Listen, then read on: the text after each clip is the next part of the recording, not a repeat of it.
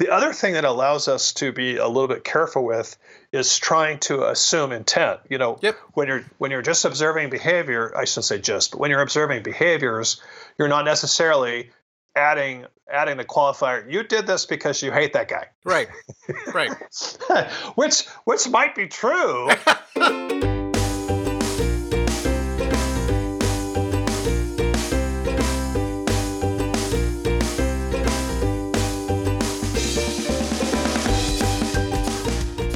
It's Leadership Examined, Explored, and Simplified.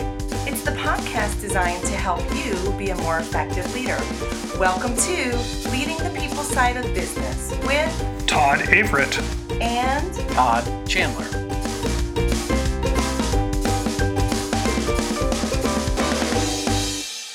On today's podcast, we're going to talk about the most difficult part of providing feedback as leaders, and that's not actually the giving of feedback.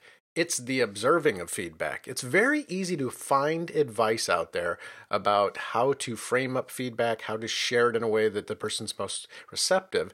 But feedback's all about observe and comment, and most of the help out there is around the commenting part, and there's not much around the observing part of it. So tonight, Todd and I are tackling how do you observe behavior and what do you look for in that. How's that sound for you, Todd? I think this is going to be great. Yeah, I think it's kind of a little challenging thing that's happened over time. You think about the Industrial Revolution and managers. Once upon a time, it was very easy to observe and provide feedback. Are you cranking out enough widgets in time? And if not, how do we speed up that productivity? But as we've moved to more of an information society and more knowledge-based workers, it's more and more difficult to figure out what is it that we're going to concentrate and spend our time observing. Certainly, when we're in a meeting with one of the people on our team, that's easy enough to do. We can certainly assess their writing skills, but there's so much more to jobs today. And I just thought it would be helpful to really kind of start with that question of where do we look? What do we look for when we're trying to observe opportunities to provide feedback? Yep.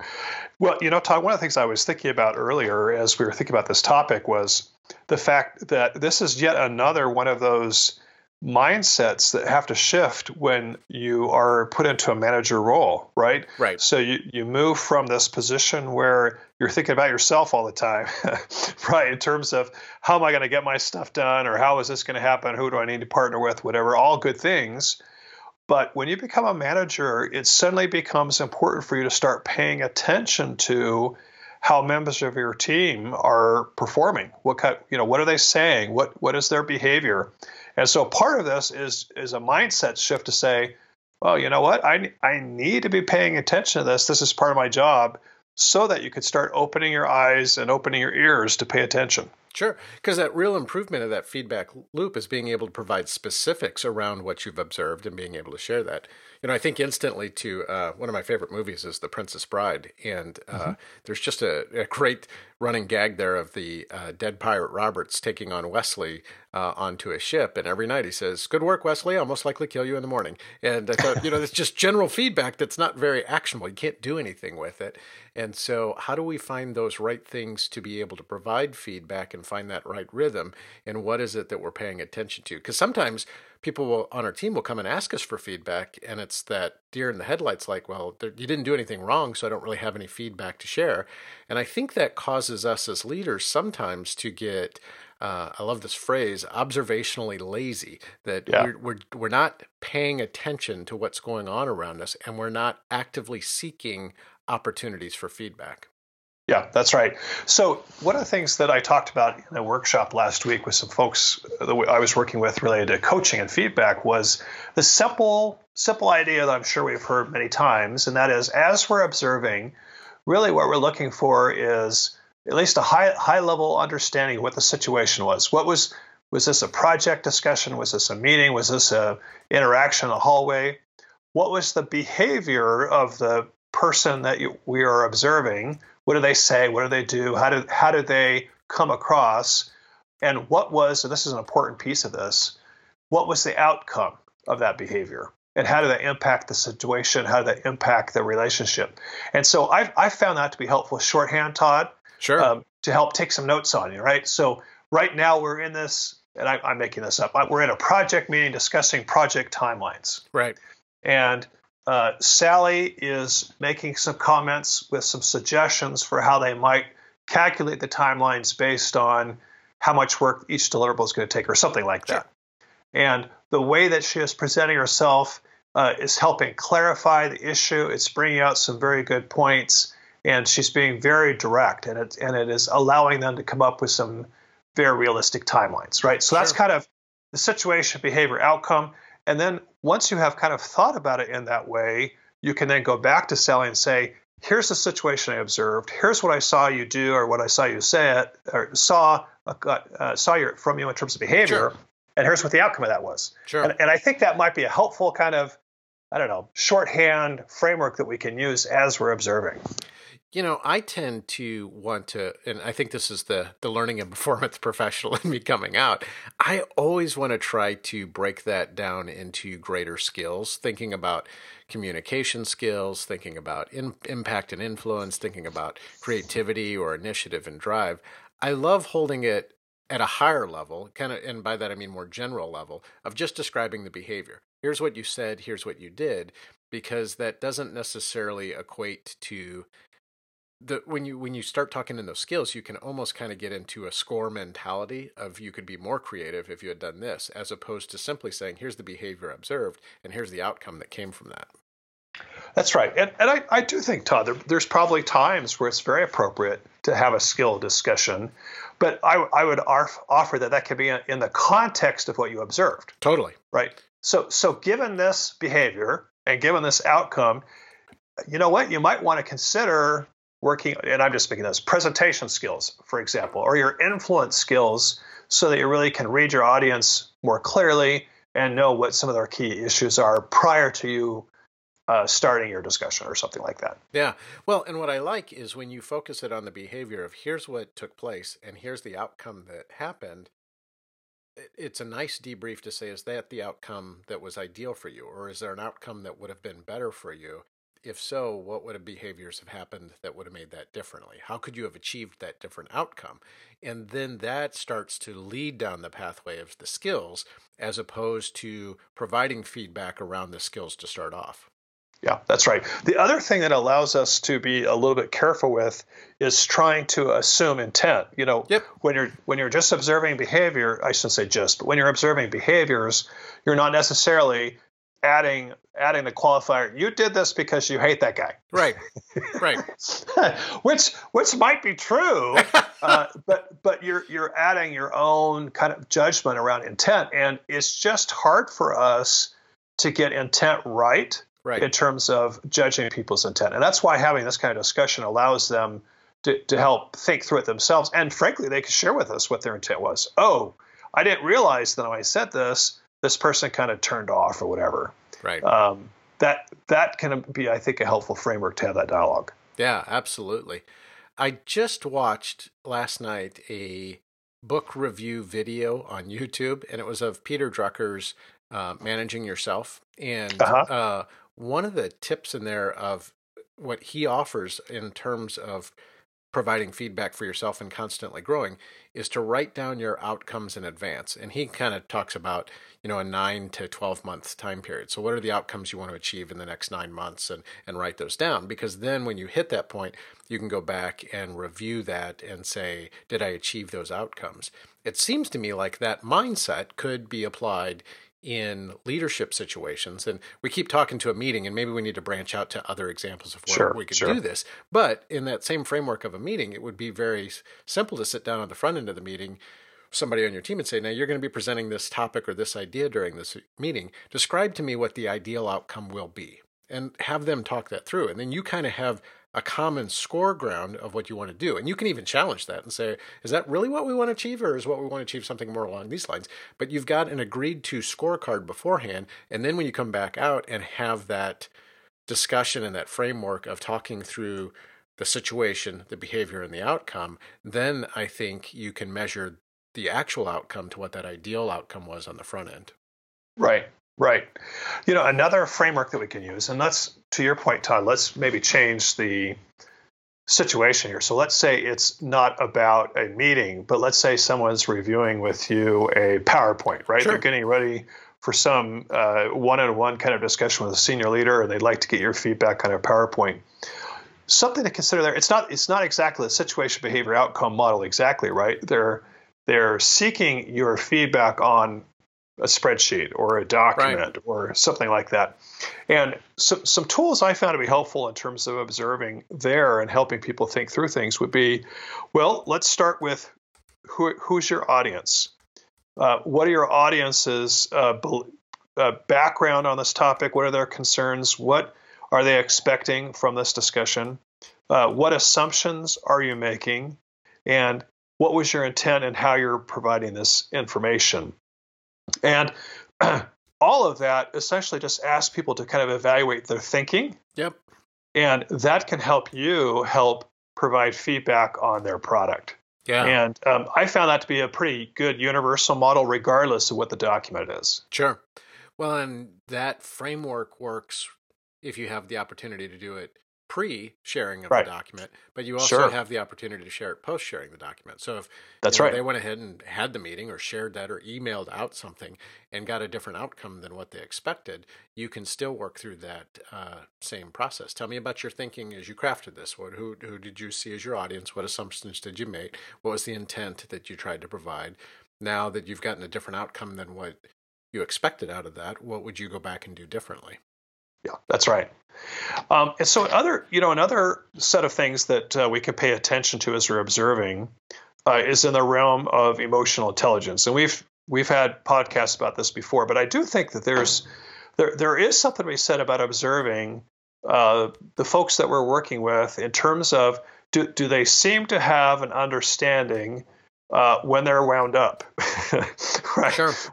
When they're stressed, when they're dealing with conflict, and how their behaviors change when they're stressed or in conflict. Do they seem to have an understanding of that? And what when there's a situation like that, when they get wound up in their behavior, and do they have an understanding how that impacts the outcome? Similarly, do they have the ability to kind of read the audience, right, or read the group that they're with, whether it's a project team, whatever?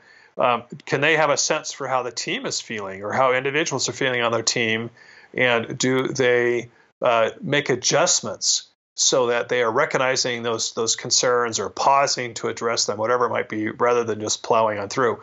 So I do think one of the areas that we can really help our people with is kind of observing those emotional, I guess the emotional control of individuals themselves, as well as recognizing it in others. Yeah.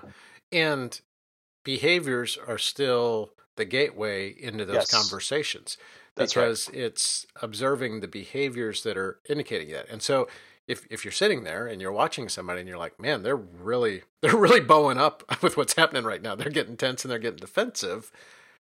That's important for us, to leaders at that point, to take a step back and say, what behaviors are telling me that this person's getting defensive? I may make the snap judgment that they're getting defensive, but if I can start to then codify or capture some of the behaviors that are indicating that to me, that's a much less threatening way to have that conversation on the back end. That's right. And because they are specific behaviors, people can adjust, they can make adjustments. They can think about it. When you say this is what you mean, right? This is the type of behavior. Right. I think there's a similar opportunity, Todd, where we're talking to our folks and observe them in terms of things that they do that either build or weaken credibility. Right. Right. So if a person, and this is a characteristic I know well, if people are constantly apologizing, right, for whatever it might be, how can we help them understand what that behavior is and how it might impact their credibility based on the reaction of folks in that project team or whatever it might be? Right. What are those things that they do or don't do, say or don't say, that help them build that credibility in terms of how they come across, or the level of confidence they have in a communicating idea, or how well that they have prepared for a discussion, or that kind of thing. I think people are, I don't know if I would use the term desperate, Todd, but I would have to say with many of my clients, there's just this great desire to be credible. Yep. And to know if they are credible. Right. And therefore, as leaders, I think that could be something that we can do is observe those types of things that build credibility or destroy it, and be able to give specific behaviors that we think are helpful for them to parse that out. Well, and I think specifically around that credibility, there's two easy qualities that come to my mind out of that. And one is, are you adding any value or are you not? And it's a little oversimplified to break it down into the, are you a consumer or are you a producer? Are you actually adding value to this whole process, or are you just kind of taking through it? Because it's not always necessarily taken, but have you figured out a way to add value? And it doesn't mean, it's the old joke of a horse or a camel is a horse designed by committee, where everybody adds value, and you got to include everybody's value to get it on there. But I think even by raising a question or creating a discussion, even if that idea isn't implemented, did you help solidify somebody else's idea by taking the conversation in that direction? So did you add value is one easy way. And then I think the other part of it is, did you add friction, or did you grease the wheels a little bit? Did you make it easier to go through that, or did you create more difficulty as you were going through that? And that's been one of the ways that I've really tried to figure out, when I disagree with a situation, how can I vocalize that in a way that creates less friction?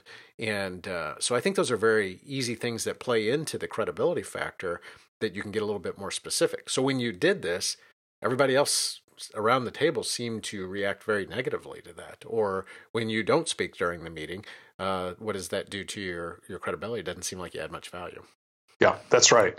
Another domain that perhaps we can pay attention to is when people are in a meeting, or working in a project team, or even working on a project, how much of their activity is focused on their own activities and their own needs versus considering other partnerships. Sure. Who else might be impacted by this? John, what do you think about this? Well, you know what? I already talked to Joe, and he has a need that's such and such, that we need to take that into account. And we can certainly observe that in terms of how people are participating in project teams, or thinking about the emails that we receive, or watching people participate in other kind of discussions. That whole notion of collaboration, team focus versus individual focus, all of those types of things we can observe behaviors and then provide examples to our folks about. Yeah, I love that. We've talked a little bit about quality of work, and are you adding value, or are you building credibility as you do it? Now, it's more at interpersonal level than necessarily a product creation of actually creating a deliverable. Another area that we have to provide feedback as managers on a regular basis is timeliness. And, was there a sense of urgency acted on this? Was this completed within the right amount of time? Does that situation, behavior, outcome model work with something like timeliness, or a little bit with quality? Or is there another model we need to use when we're assessing those skills? Well, I think it does work. When we frame things up in terms of the situation there was a timeline that was established for this time, this time frame, this date. Yep. The behavior was, they worked very hard to remove barriers. They kept people updated on project status. They did what they could to shorten the cycle time to complete it. And, all those types of things that contribute to the outcome, which was they met the deadline or they didn't meet the deadline. Yeah. So I think that model can be used. I do think timelines are one of those things that really have to be clear in terms of setting expectations. Yep. And I know we've talked about that before, but that's a great example of how, unless we set those expectations really clearly around things like timelines, we have to be careful about providing feedback on them unless people are clear that that's the expectation. Yeah, absolutely. I just have to share a quick personal story around that. I mentioned earlier that I took my family to the airport today, and so it was my wife and 3 of my kids, and we're sitting in the driveway in the van, my wife and I and our 2 daughters, and we're waiting for my son. And we are never waiting for my son. He is always the first one out the door. And so I turned to my wife and I was like, "Did you tell him what time we needed to be going?" And she goes, "No, I think I just told him what time the flight was." And so that's a perfect example of how we really do have to be very clear, because it was very clear to all the rest of us. My wife and I had that conversation around that, and because she had that mind, she'd backed it out on it, but because she'd only communicated in flight time to him, not the actual time we needed to leave the house. It was a different expectation for what he could deliver. Yeah, that's a great example. Something kind of going back to one of the things you said at the beginning of the podcast, Todd, you talked about how a lot of times we're observationally lazy. And I think that's spot on. I think part of that's human nature, right? We're tired or we're going from one thing to another. I do think, though, that part of the role that we have as a leader is to be the opposite of that. And I don't know what the perfect opposite is, but something along the lines of an activist observer. Yep. And that's part of what's in our job description, right? Is to be an activist observer. We're observing the things we've talked about on our podcast. We're looking at the situations. We're looking at behaviors. We're identifying what the outcome was. And then, I think there's an important loop close here, and that is not only should we be observing, but then we should then take the next step and then provide that feedback. Yeah. So it's one thing to observe it, but I'm a big proponent of not, saving it up for the annual performance review, but rather, provide that feedback as quickly as you can so that people can find it to be helpful. What a great term of activist observer, and being able to provide that feedback on an ongoing basis when we're sharing good things we see and pay attention to means that when we're offering coaching or the other side of it, it doesn't feel like it's out of the blue. So I think that's really a nice thing to do. And I guess, what are some tips that we can do to become better observers day in, day out?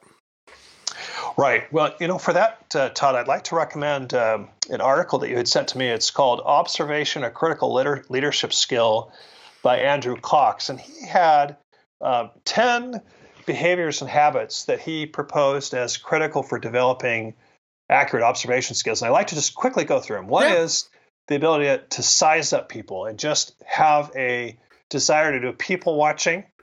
And I thought that was interesting because that's actually one of my favorite things to do. If you go to an amusement park or a place where there's a lot of people, just watching people is fascinating. So that's one piece. Another piece is... And I just want to catch you off right there, because I think it's one thing for us to watch and size people up, but can we take that to the next level and say, if this person were on my team, what behaviors would I be paying attention to? What behaviors is this person indicating that are giving me some read one way or the other about how I'm sizing that person up? I think it's really critical for us to say, what are we seeing with those behaviors? And if we can start to practice, even just in our own head, articulating what those are that we're observing. Yep, I love that. A few other skills that he mentioned, a couple of behaviors. He talks about curiosity. Oh, yeah. And just being really curious about, that's interesting. I wonder why that person did that. Yep. Or I wonder why they said that. I love that. Listening skills. So at least one of the things I find sometimes is that I turn that off when I'm tired. Well, and those two skills really go hand in hand with each other, right? They do, so don't that they? when we are observing something and we're seeing somebody present an idea that we think is stupid or hasn't thought through or just contrary to what we believe, if we can come and approach those from a mindset of curiosity and use our listening skills to understand more, then it's a chance for us to learn something new, but it's also going to make the other person more receptive and more willing when we're wanting to share our viewpoint. Yeah, that's right. A few other things here. Willingness to set aside personal biases. This is related, at least in my opinion, Todd, to what we had talked about earlier, and that is we quite often start assuming intent. And I think the message here is to not necessarily assume intent here as we're observing, but rather focus on the behavior and then have a dialogue to find out what their intent was. Right. A willingness to seek the inputs of others, asking other people for their perspective. And that's something we haven't talked about yet, but I do think that as we're observing, it is a wonderful approach to ask other people what they observed. Right. Well, you were working on this project. What did you observe about how Joe participated on the team? What did you observe when there was a challenge with deadlines? And use that as an opportunity to calibrate and to see if there were other things that we just missed because we were not in every interaction with that person. Yeah, I think that's a perfect thing. And particularly, it's amazing sometimes to see how people can interpret the same behaviors very differently. So that's why it's very helpful to get multiple points of view on that. Yep, that's right. Another one here is being comfortable with ambiguity. Yeah. That one's a juicy one, isn't it? Oh, yeah. being uncomfortable with not knowing everything, with not being 100% clear perhaps on the situation, or not quite sure what the outcomes are, and still being able to offer, still focusing on observing what you can, right, and then asking lots of questions and listening. Yep. And another key piece, and we've talked a little bit about this, is understanding the basics of behavior, right? And what are some behaviors that are helpful? What are behaviors that are less helpful? And be able to talk about it and articulate those behaviors in a way that's helpful, as opposed to, well, you just don't really communicate very well. Yeah, right. Well, that's just not helpful, right? Right. So those are some of those things. Another thing, I'll add maybe just another one. Another one that he mentions here is self-knowledge, which is to say knowing how our own behaviors and attitudes impact other people. Yeah. And so how we are contributing to that meeting may be impacting the situation and impacting the behavior of other people that are there. Right. I never really thought, I've been viewing this entire conversation from the mindset of a leader observing others, but how often do we take the time to try to articulate our own behaviors and in essence kind of step outside of ourselves and observe our own behaviors from the outside in? We know all of our intentions. We know the goodness we were trying to achieve, but do we ever take a moment to take a step back? I had a recent example about 2 weeks ago in a meeting where I upset some. I was really. It was a situation. They had a point of view. I had a point of view that was very much opposed to it. And I was legitimately trying to understand their point of view. And I asked the question, what is it that you like about that? And they snapped back at me. And so afterwards, I went up to them and I just said, I really did want to understand what was coming on. What was it that I did wrong there in that situation? And they were like, your tone. It was so condescending. And I was like, oh, that's great feedback for me to get. And it was a behavior that I hadn't seen myself and couldn't figure out what it was. Because, well, what is it that you like about that? Comes across very different than, tell me a little bit more about it. What is it that you like about that? And so while my intention was there, and I was really trying to take a moment to pause and to get their point of view, I hadn't been able to hold back where I was really thinking the idea was. And so that was helpful for me to understand that behavior. And I think that's when we can get it to a whole new level, is when we can start to observe our own behaviors in the moment and course correct. Yeah, that's right. And, I was just thinking where that I think would be helpful for me is if I find myself getting flustered or frustrated or not contributing in the way I'd like, pausing for a second and say, now, how did this happen? Yep. What's the situation here? And what did I just say, or what did I just do? And how does this seem to impact what's going on here? And being able to reflect on that might be helpful, I think. Well, and it even gets back to thinking about what is so we're down a path now differently than what I anticipated. So now what's the realistic outcome? and what is my ideal outcome? And what are the behaviors that I need to do to be able to get to that outcome? Yeah. And I think, Todd, for us individually as leaders, this goes back to us asking for feedback ultimately, right? Yep. So we have to hope that as we are being activist observers, that other people in the room are too, right? And so that because they are also activist observers, we can confidently ask other people for feedback saying, hey, what do you think about this? Here is what I did. Here's what I was trying to do. Here's what it seemed to me was the outcome. How did you see this? Yeah. And, listen, as we talked about earlier, and see what we can learn. Yeah. I love the notion of becoming an activist observer. Like I picture getting a special little deputy's badge. Maybe right now I'm just a junior activist observer. Yeah, me too. As we wrap up here, Todd, what is one thing you see that you could do in the next couple of weeks to become a stronger activist observer? I think for me, I want to think ahead of time about what I want to observe. Who I want to observe, what I want to observe.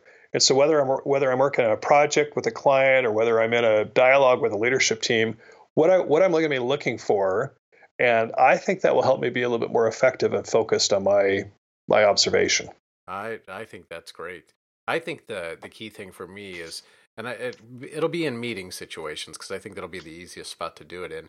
But to pick Sure. one person that I just have never had feedback conversations with, and not that I will necessarily have a feedback conversation with, but really zero in and just practice on observing their behaviors. One, I think it'll help me connect and see them in a different way, but it will also, I think, provide me some opportunity to see some skill sets that I find in others that I'm like, I want to do the way they did it. Yeah. Well, just building on that, you could identify somebody that you really admire. Yep. In terms of how they contribute, and spend a whole meeting, if you will, if you're in a meeting with that person, observing what do they do, what do they say, how do they contribute, what is it they do so well. Right. and how does what they do so well seem to impact the outcome of the discussions. Yep. I love it. This was good conversation to think about, and I think that observing side of the feedback equation is so often overlooked and such a critical part. If you don't get that right, it doesn't matter how great of a conversationalist you are, because you're talking about the wrong things.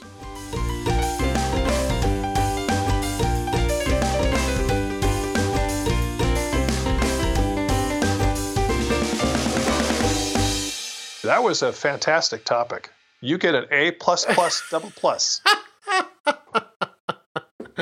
Oh, very nice.